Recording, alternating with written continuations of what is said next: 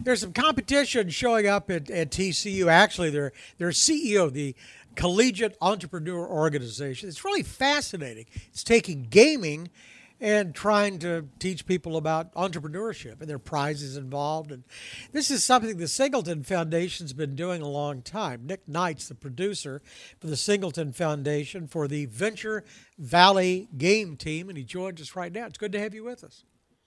Thanks. It's great to be here. So this sounds like Warren Buffett meets Super Mario. Maybe. Which one of us gets to be Warren Buffett?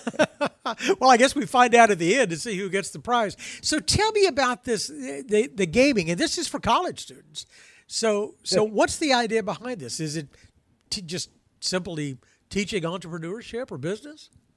Well, so it's the Singleton Foundation for Financial Literacy and Entrepreneurship, which is a mouthful.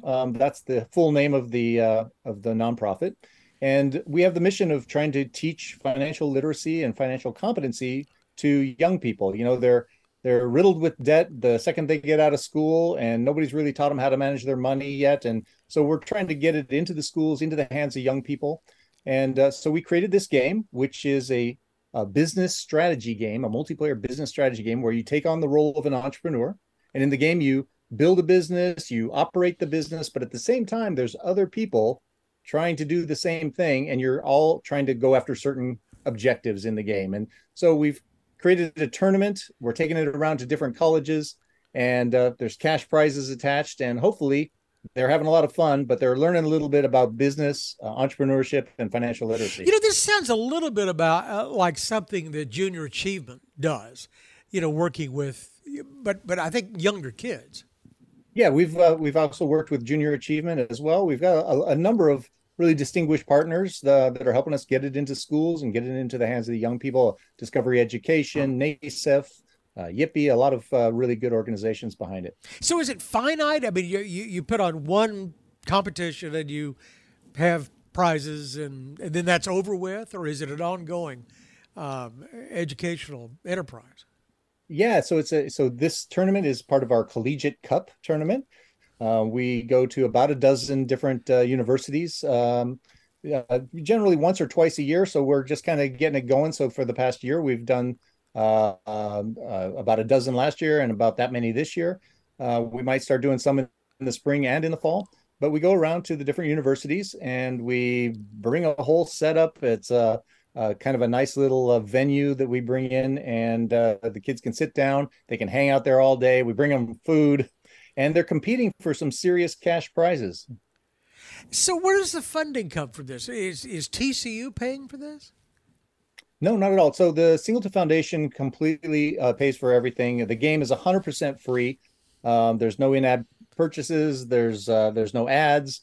Basically, the foundation is funded currently by the Singletons themselves, and they just want to kind of have this be their legacy project. They want to get it up and running. Ultimately, of course, we'd love to find sponsors that want to be a part of this. That want to help kids learn about money and learn about entrepreneurship. Yeah, but marrying the gaming aspect is fascinating. Gaming, I don't know that I still understand gaming, the whole phenomenon. But I remember we had maybe 15, 20 years ago, we had the CEO of GameStop on. And I said, well, yours is a fascinating business because you've got kids being born all the time. And as people grow out of gaming and you get new ones that come in and take their place. And so, you keep the pipeline full. And he said, no, you don't understand. He said, we never lose them. We get them right. at a young age and we never lose them. This is... Well, it's amazing because they say that the gaming industry now is, as far as for entertainment purposes, it's the largest industry of all, and that means it's bigger than sports, film, television, and music combined. So the gaming industry is a behemoth. It really does. It gets them young and keeps them all through life. And gaming is a great way to learn. That's how we learn when we were little kids. We play. That's how we figure out things. That's how we learn to walk. That's how we learn to talk. So bringing a kind of gamification, we see a lot of that in apps that we use. And really, that's the way. If you're having fun and you're kind of learning behind the scenes, that's going to be a much more enjoyable experience than having some sort of curriculum that you're not having fun with that, feels forced. It's interesting. I look at your title, and you're not the executive director. You're not the president. You're the producer. And so this is like a television show. Or a, Oh, 100%. We have a whole team of people working on the game. Every kind of job you can imagine, you can do in the gaming industry. So we've got 2D artists and 3D artists and programmers and designers and everything. And so, yeah, as producers, we're kind of the managers, the supervisors of the whole show, and make sure all the parts are delivering on time. And yeah, it's a well-oiled machine. it sounds like you're still, this is sort of in its infancy, and you're still playing with this. Where do you see it going? Yeah, so I mean, we're hoping that the foundation is going to, grow bigger and bigger. Right now, we've got the Venture Valley game as part of the foundation. We also have a online content called Million Stories, and they create essentially what we would have called television shows, television series, but for online distribution, all about financial issues.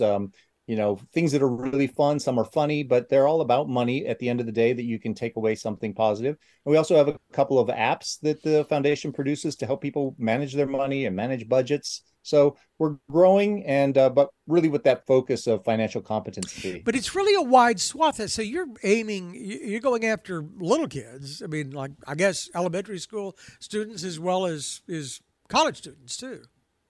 Well, this game really kind of aims the demographic at kind of 13 and up, but we have had good luck with some of the elementary school students or middle school students. We've had as young as sixth and eighth graders playing the game in a classroom setting, and they completely get it and they can play it well because kids, I guess we don't give them enough credit. They play a lot of games. They know what's going on. No, yeah, but this has is even better. I guess it has the greed element involved in it too. Yeah, 100%. This is a game for good, right? So you're playing the game, and as you're playing it, you're realizing that you suddenly understand that, oh, if I lower my prices, I'll attract more customers, but I'll make less revenue. There's these concepts that, you get when you get older and you're an adult, but, as a kid, you don't really get that balance. And in this game, it introduces those ideas. So set the scene for me. So you start with a big empty room, and you set up like gaming tables, computers, or how does it work? In the universities, they usually give us a nice space. We have a big backdrop banner that goes up and a bunch of pull-up banners to kind of give it a kind of a flavor for the room. We set up about a half a dozen laptops so that if somebody doesn't have a device that they want to use, they can just go and sit down at a computer and play there. We have a couple big screens that are projecting. Some are projecting tutorials, some are projecting live players. And then the great thing about this game is that it's on you can play it on Mac or PC through Steam, which is a distribution platform, or you can play it on Apple or Android devices. And it's all cross-platform. So whatever they've got in their pocket, they can just sit down, get the game, and start playing and be in the competition against everybody else. And so is everybody simultaneously playing this game? And how long does it take? Yeah, so everybody's simultaneously playing, but the matches are 10-minute matches, and there's 6 players at a time. But they're all playing the exact same configured game. So then we have a global leaderboard that takes all their scores from those games and puts them in order, and you can go see where you're at. And if you're number one, you might take home $2,000. It sounds fascinating. It sounds like a lot of fun, and it sounds like you're probably having a lot of fun doing this too. You've got a theatrical background. You're a magician. You're a professional magician, and this would seem like a logical extension for you. Yeah, it's really fun. I get to do a lot of things like this. That kind of plays into the old days of being a performer. But it's really great to go and actually, you build a game, and you sit in your office and you build it and you talk to your team. But to actually go out and watch the kids, I say kids, I shouldn't say kids. They're not kids. They're grown adults in college, but the young people today. But you're watching them play and you see them having a great time. You see them figuring it out and having those aha moments and talking to you. It's fantastic. Sounds great. Nick Knight is producer for the Singleton Foundation and the Venture Valley Game Team, which is headed to TCU. It's good to have you with us. Thanks a lot for the time. All right. Thanks, David. I appreciate it. Thanks. For more of our conversation, go to KRLD.com/CEO. I'm David Johnson, News Radio 1080 KRLD.